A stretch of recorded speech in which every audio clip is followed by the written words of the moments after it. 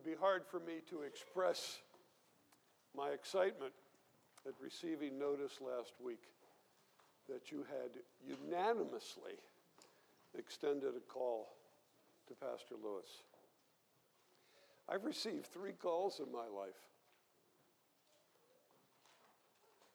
They were never unanimous. There was always somebody who had questions. I served as the stated clerk of this presbytery for 20 years. I saw lots of documentation. I may be mistaken, but I cannot remember a unanimous call. That is absolutely stunning. And I rejoice with you, and I talked with Dennis on the phone last week, and we sort of rejoiced and wept together, and it's going to be a grand and glorious time. And I look forward to the day that we see him installed as your senior pastor. Now, children, today we begin what's called the Advent season. Advent. It's kind of a funny word. Advent speaks of someone who is coming. Advent speaks of someone who will soon appear. The advent of Jesus, the coming of Jesus, the appearing of Jesus. We also speak of his coming advent, when he returns and comes again and appears again. So as we enter into the 4 weeks of Advent, we focus upon the coming of our Lord and Savior, Jesus Christ. Now, I'm going to do that in a manner that some of you are going to think extremely strange. But that's why I never received a unanimous call. We're going to be looking at the gospel according to the prophecy of Jeremiah. So I hope that you will stick with me as we work our way through all of this. So please open your Bibles to the 35th chapter of Jeremiah. Jeremiah and chapter 35.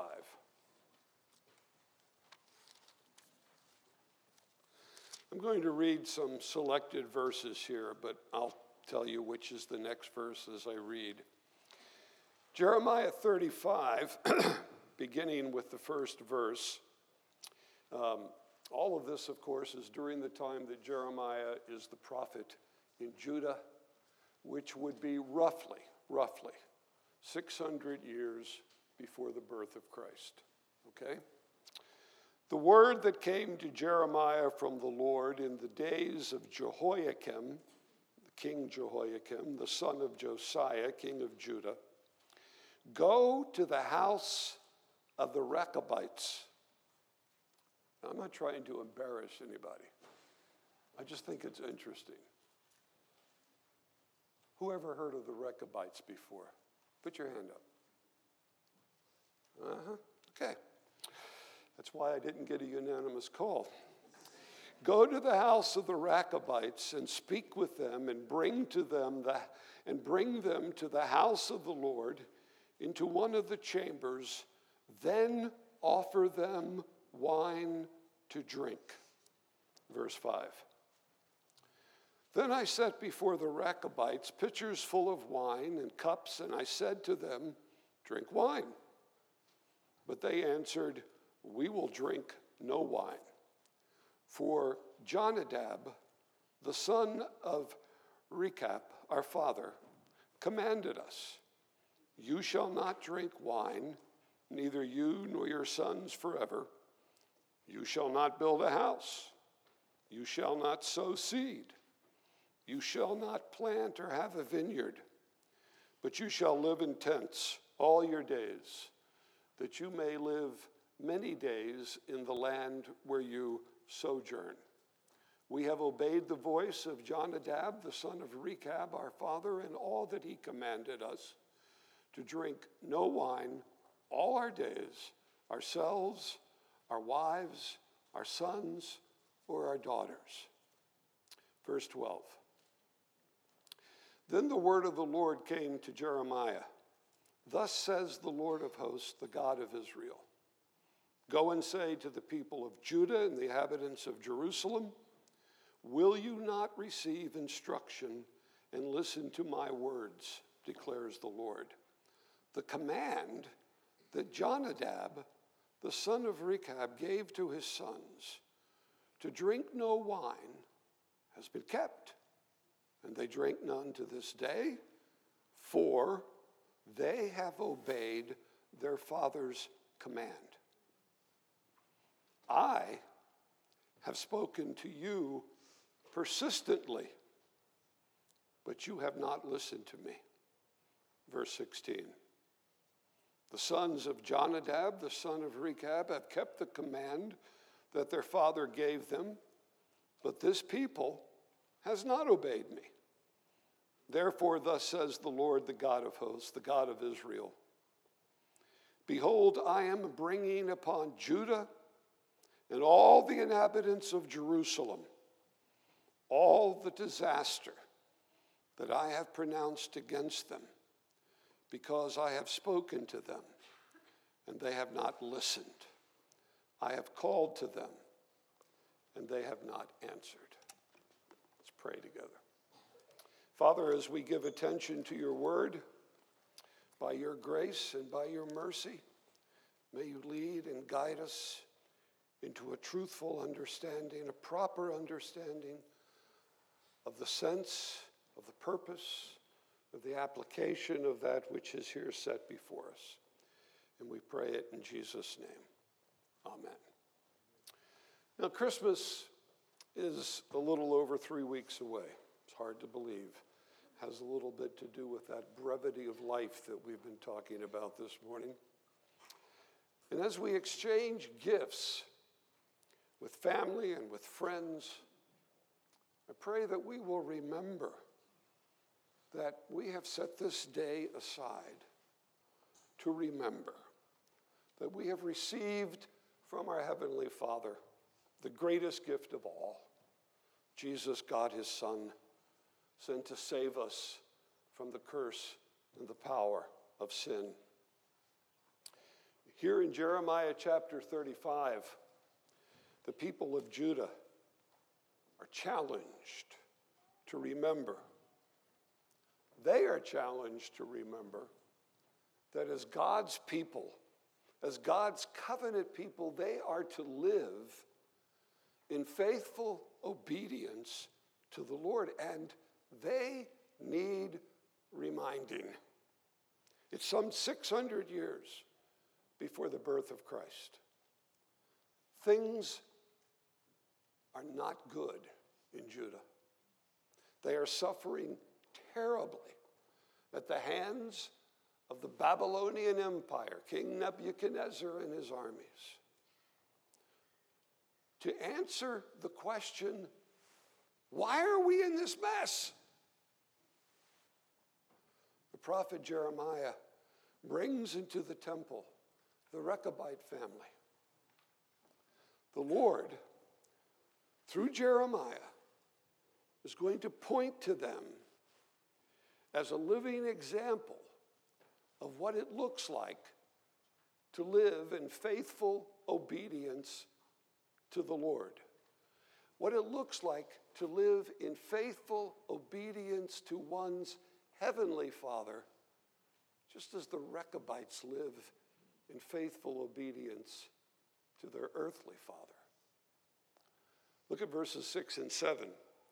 The Rechabites do not drink wine, and normally they live in tents. Now, why is that? It's because their father taught them to so live. Now, don't get caught up here. The issue here, that the focus of this passage, it isn't on the virtue of not drinking wine, and I certainly hope it's not on the virtue of living in tents. Okay, I mean, that's not the point here. The focus is on the Rechabite family's faithful obedience of their earthly father.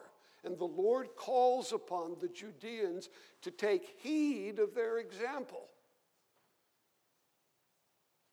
Because unlike the Rechabites, the Judeans are not God's covenant people.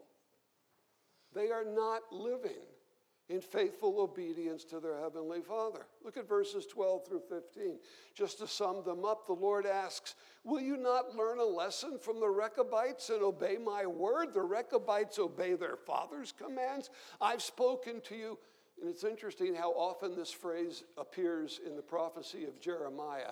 I have spoken to you persistently.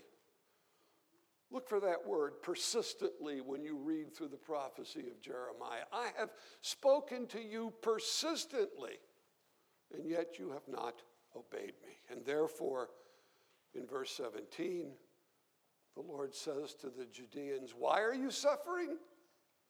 It's because you have not obeyed me. You have not obeyed my word. And therefore, I am justly punishing you for your disobedience. Okay, now, this is going to get difficult, all right? I understand that. I'll do my best to make this as interesting as I can. The Judeans have come to live in such utter disregard for the word because of their past history. And what I want to do is just very quickly walk you through the past 100 years of their history, the 100 years prior to this moment when Jeremiah brings the Rechabites into the temple and the Lord uses them as an example before the Judeans. Okay, now I'm going to be here's the problem. Okay, here's the problem. I'm going to throw a lot of strange names at you. Don't get hung up on the names, all right? There will not be a quiz, all right? Now, I say that because when I taught Old Testament history at Covenant for some 20 years, my students had to memorize the names of the kings. And they didn't extend to me unanimous vote either. Okay, so don't get hung up on the names, okay? We're not going to quiz you on that. I want you to focus on the disturbing reality of why Judah is facing and justly deserving of the Lord's judgment. During the past 100 years prior to this day, Judah has been ruled by good kings and by evil kings. Throughout those 100 years, this was the consistent pattern. If the king was good, the people tended to live good. If the king was evil, the people tended to emulate the wickedness of their king and live as idolaters and live immoral lifestyles. Now, 100 years before Jeremiah's day, the king of Judah was named Ahaz. He was a wicked man. That's all I'm going to say. He dies. He's succeeded by his son. Son's name is Hezekiah. He proves to be a good king. Bad king, good king. Hezekiah dies, and he's succeeded by his son Manasseh, who, in my opinion, the scripture seems to point to as the most horribly evil king to ever sit upon Judah's throne. His impact, in fact, and this is what you really need to hold on to, the impact of Manasseh upon his people was so great that even after Manasseh personally repented, and he did personally repent, but even after Manasseh personally repented of all his evil, the Judeans continued to live in blatant disobedience to the Lord. So much so that the Lord decrees, 2 Kings chapter 21, verse 2, the Lord decrees, I am going to bring upon Jerusalem and Judah such disaster that the ears of everyone who hears of it will tingle. Now, it's Manasseh. He dies. About 5 years after Manasseh dies is when Jeremiah's prophetic ministry begins. But now remember, as it begins, the people of Judah are still immersed in pagan practices and immoral lifestyles, all of which they learned from their former king, Manasseh. Now, Manasseh's dead. So the king of Judah is Manasseh's son. And again, we go from evil to good, from evil to good. Because now the king is Josiah, a godly ruler. At the age of 20, he begins a series of reforms to purge Judah of her pagan religion and immoral lifestyles, and he has the support of the prophet Jeremiah. But despite all of their efforts, both king and prophet, both Josiah and Jeremiah, face strong opposition from a large contingent of the people of Judah. Now, that's Judah. Let's look at the wider stage just a moment, okay? Who's still awake? If you're awake, raise your hand. You still awake? Okay, good, okay. So now look at the wider stage. During those 100 years, the big boy on the block is the Assyrian Empire, dominant power in that area of the world. But as Jeremiah's ministry begins, Assyria is being challenged by a new kid on the block, the Babylonian Empire. And in fact, some 15, 16 years after Jeremiah's ministry begins, in 612 BC, Babylon conquers Nineveh, the capital of Assyria. So there's a new kid on the block.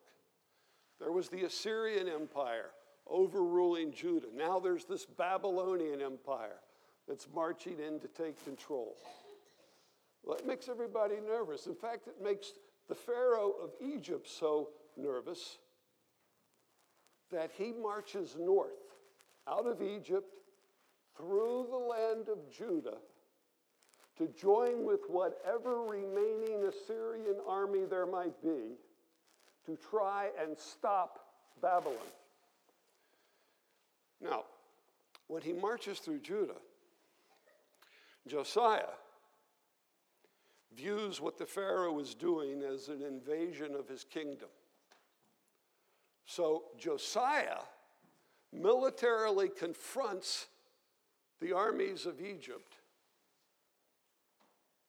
and the armies of Judah are defeated, and Josiah is killed in battle. Well, okay, so the Pharaoh has marched through Judah. He's now joined the Assyrians. They're confronting the Babylonians.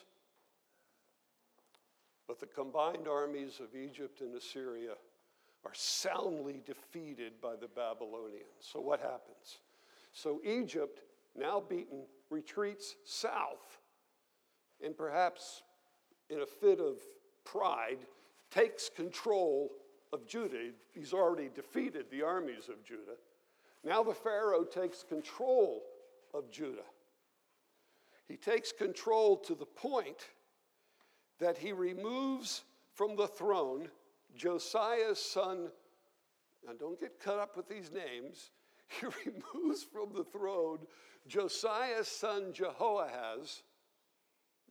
Some of you mothers might want to write these names down. I mean, you might want to use them. I've always thought they were somewhat great names to use for German shepherds. Okay, so he removes Jehoahaz, Josiah's son Jehoahaz, who has reigned for only 3 months. He removes him from the throne, and he replaces him. With his hand-chosen successor, and that is a man named Jehoiakim. Isn't that great? Jehoahaz is replaced by Jehoiakim. Okay? You got that? Okay. All right. He replaces him. But during Jehoiakim's reign, with Egypt in control of Judah, Egypt again decides to try to stop Babylon. So again, they march north, and this time they are utterly defeated by the Babylonians. And with the utter defeat of Egypt, the Babylonians now march south and take control of Judah. This is the story of the invasion of Judah by Nebuchadnezzar and the armies of Babylon. Okay? He marches in, he overwhelms Jerusalem, he carries into captivity some of its leading citizens, which include Daniel and his friends, and he leaves Jehoiakim. He still leaves Jehoiakim on the throne, but Jehoiakim knows very, very well that he is under the thumb of the Babylonians. So what does Jehoiakim do? He tries to rebel. He tries to rebel against Nebuchadnezzar.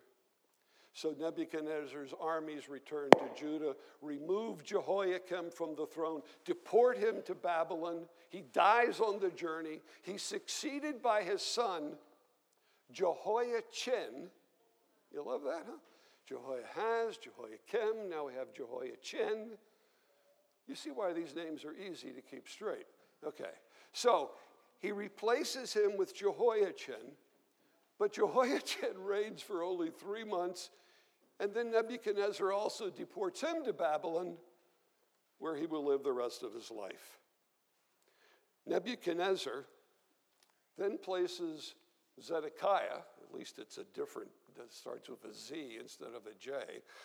He places Zedekiah, who is Jehoiachin's uncle, on the throne. But then in 587 BC, Zedekiah also decides, I'm going to rebel against Babylon. And Babylon once more invades Judah. Zedekiah and his whole family are killed. The walls of Jerusalem are torn down. The temple is completely destroyed.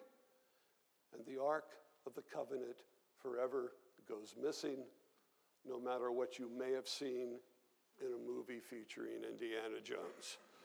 Okay. Now, many of the remaining Judeans are carried away into exile to Babylon, as was King Jehoiachin. King Jehoiachin is carried away in exile to Babylon, where he will live the rest of his life. And we're going to come back to Jehoiachin in just a moment, okay? They'll live there for 70 years, as is prophesied in Jeremiah chapter 25. But in the midst of those 70 years, a remarkable event occurs. Go to the last chapter of Jeremiah.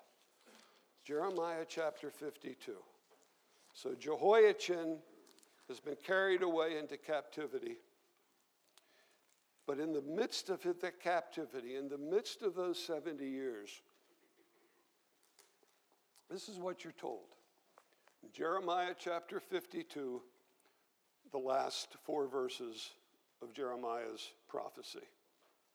In the 37th year of the exile, so the Jews have been in exile 37 years, Jehoiachin, king of Judah, now notice this, in the 12th month on the 25th day, the 12th month, the 25th day.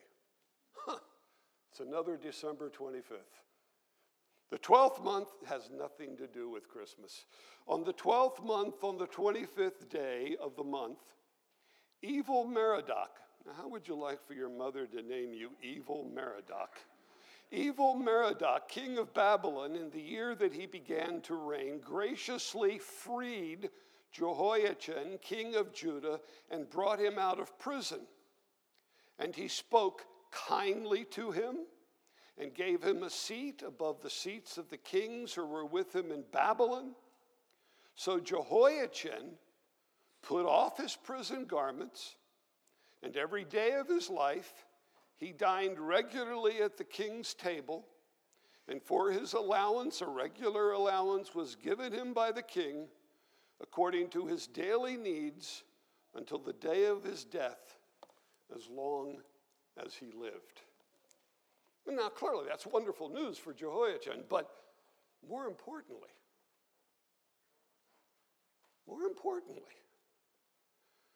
This Babylonian king, Evil-Merodach, and evil just happens to be his name. I'm sure he may have been an evil person, but that's not why he was given that name. But Babylon's king, totally unbeknownst to him, is carrying out the Lord's promises to David. The Lord told David, if your sons rebel against me, I'll punish them. But the Lord also promised David that he would always lovingly remember the house of David.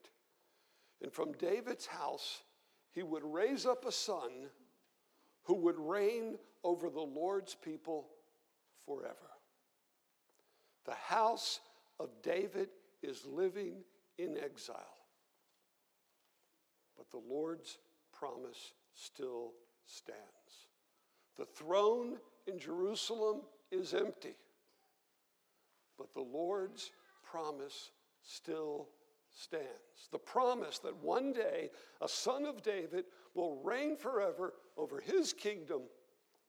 And who is the son of David the Lord raises up to reign over his people forever? 550 years later, a young maiden named Mary is told, you will have a son who will be great and will be called the Son of the Most High.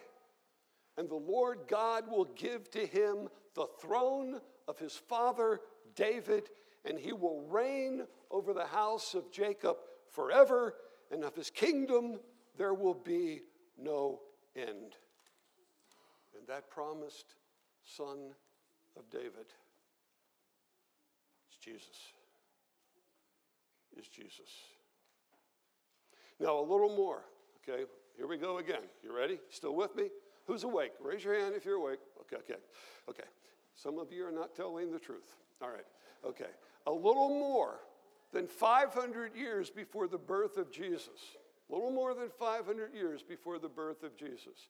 As the 70 years of Babylonian exile are drawing to a close, another momentous event in history occurs.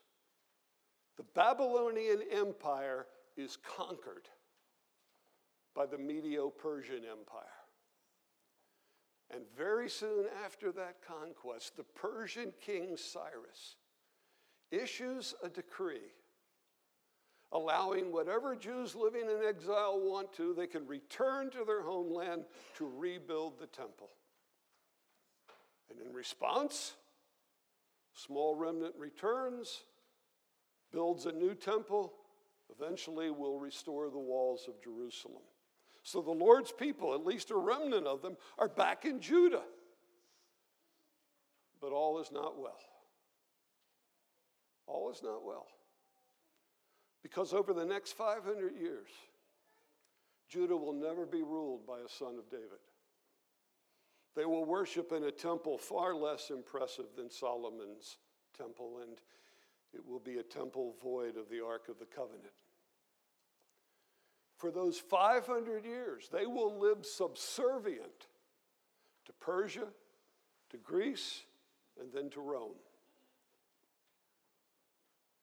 But during those 5 centuries, there are people within Judah who live in anticipation of the day when the Lord will make all things right. You got it? I know. And it's terribly complicated. Can you imagine a historian, if the Lord tarries, a historian 500 years from now trying to explain the situation in our world in this day? History is always complicated.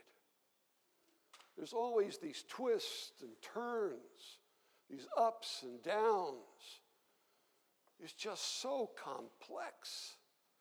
But I take the time to review all this history because your celebration of Advent, this coming, this arriving, your celebration of Advent is tied to these historical events which are sovereignly determined by your Lord. None of this is an accident. None of this doesn't just come out of the blue.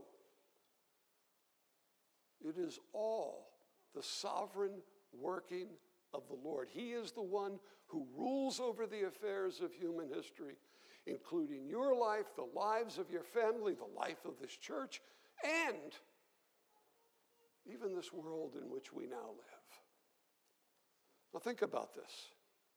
The Lord sovereignly orders the histories of nations and empires, both then and now. Then, as hopefully you've come to understand the exile, the restoration of Judah, the rise and fall of Babylon, of Assyria, of Persia, of Rome, all these events orchestrated by the Lord in preparation for the coming promised Son of David, the King of Kings and the Lord of Lords. The Lord continues to rule over the nations. I know sometimes it's hard to believe, but he's still at work in this world to accomplish through you, his covenant people, his church, his eternal salvific purposes. He's working in and through you to fulfill his promise to extend his kingdom from the rising of the sun to the going down of the same. And even as our culture seemingly collapses and the darkness grows thicker, he is at work in and through people like you and me to spread everywhere the blazing light of his truth. So, who are the people? Who are the people through whom the Lord will accomplish his good purposes? They are people like the Rechabites. People who will hear their Father's command and live in obedience to his word. This is who you are, and I know that this is who many of you are. The Lord will accomplish in and through you more than you can ask or imagine. For his glory, for your blessing, and for the temporal and eternal welfare of others. Now look at Jeremiah 23. Look at Jeremiah chapter 23, verses 5 and 6. Jeremiah 23, verses 5 and 6. Here's the Lord's promise. In the midst of all of the turmoil taking place in Judah, despite the fact that these people are not deserving of God's grace, just as we are not deserving of God's grace, just as we have at times lived in disregard of our Father's word. Yet, the Lord says to his people, the Lord makes this promise to his people. He says, behold, the days are coming, declares the Lord, when I will raise up for David a righteous branch, and he shall reign as king and deal wisely, and shall execute justice and righteousness in the land. A righteous branch. What's he referring to? He's referring perhaps back to Isaiah's prophecy, who talks about the fact that the kingdom of David will be cut down, so only a stump is left in the ground, but out of that stump will grow a branch. Out of the roots of David will come a strong, strong branch, who will reign as king and deal wisely, and shall execute justice and righteousness in the land. In his day, Judah will be saved, and Israel, we are Judah, we are Israel. In his day, Judah will be saved, and Israel will dwell securely. And this is the name by which he will be called. Now look at the name by which he will be called. The Lord is our righteousness. Not that the Lord, his name is not simply the Lord is righteous, which of course he is. But his name is the Lord is our righteousness. Our righteousness. Wow. Paul tells us in 2 Corinthians 5:21, for your sake, he made him to be sin who knew no sin, so that in him we might become what? Who knows? we might become what? The righteousness of God. The Lord, our righteousness. The one of whom Jeremiah and Paul speaks is Jesus, the King who rules wisely and does what is just and right as he rules over nations and kingdoms. He's the one who by grace through faith saves you from sin's curse and power. And by his grace and by grace through faith in him as Savior and Lord, he declares you to be righteous. He declares you to be righteous. He declares you to be righteous. He declares you to be sinless in his sight. He declares you to be holy. So this morning, I pray you can with me and many others rejoice because of this stunning fact of history. All of this history culminating in the idea, culminating in the historical moment when God becomes a man and obeys perfectly his Father's every command. He is the perfect Rechabite. He then takes upon himself our sins. He dies to pay the penalty for your transgressions. He then rises triumphant over sin and death and the grave. And he has graciously bestowed upon you the gift of faith, forgiving your sin, forgiving your sin, forgiving your sin, declaring you righteous in his sight, promising to be with you always, and to love you with a love that will never let you go. And he, the one whom we serve, is the sovereign Lord at work even in the midst of this horribly troubled world. What are his purposes? What does the future hold? I don't know. But I know the one who holds the future. I know the one who holds the future. And therefore, you now, by God's grace, live knowing your purpose, knowing that your purpose is to be used by him to help restore a broken creation, to be used by him to bring sinners to salvation. And therefore, by God's grace, I pray that you will eagerly strive as good Rechabites to obey your Father's commands, to live eagerly, awaiting the day of his next advent, awaiting the day when he comes again, the day when every knee will bow and every tongue will confess that Jesus is Lord. Let's pray.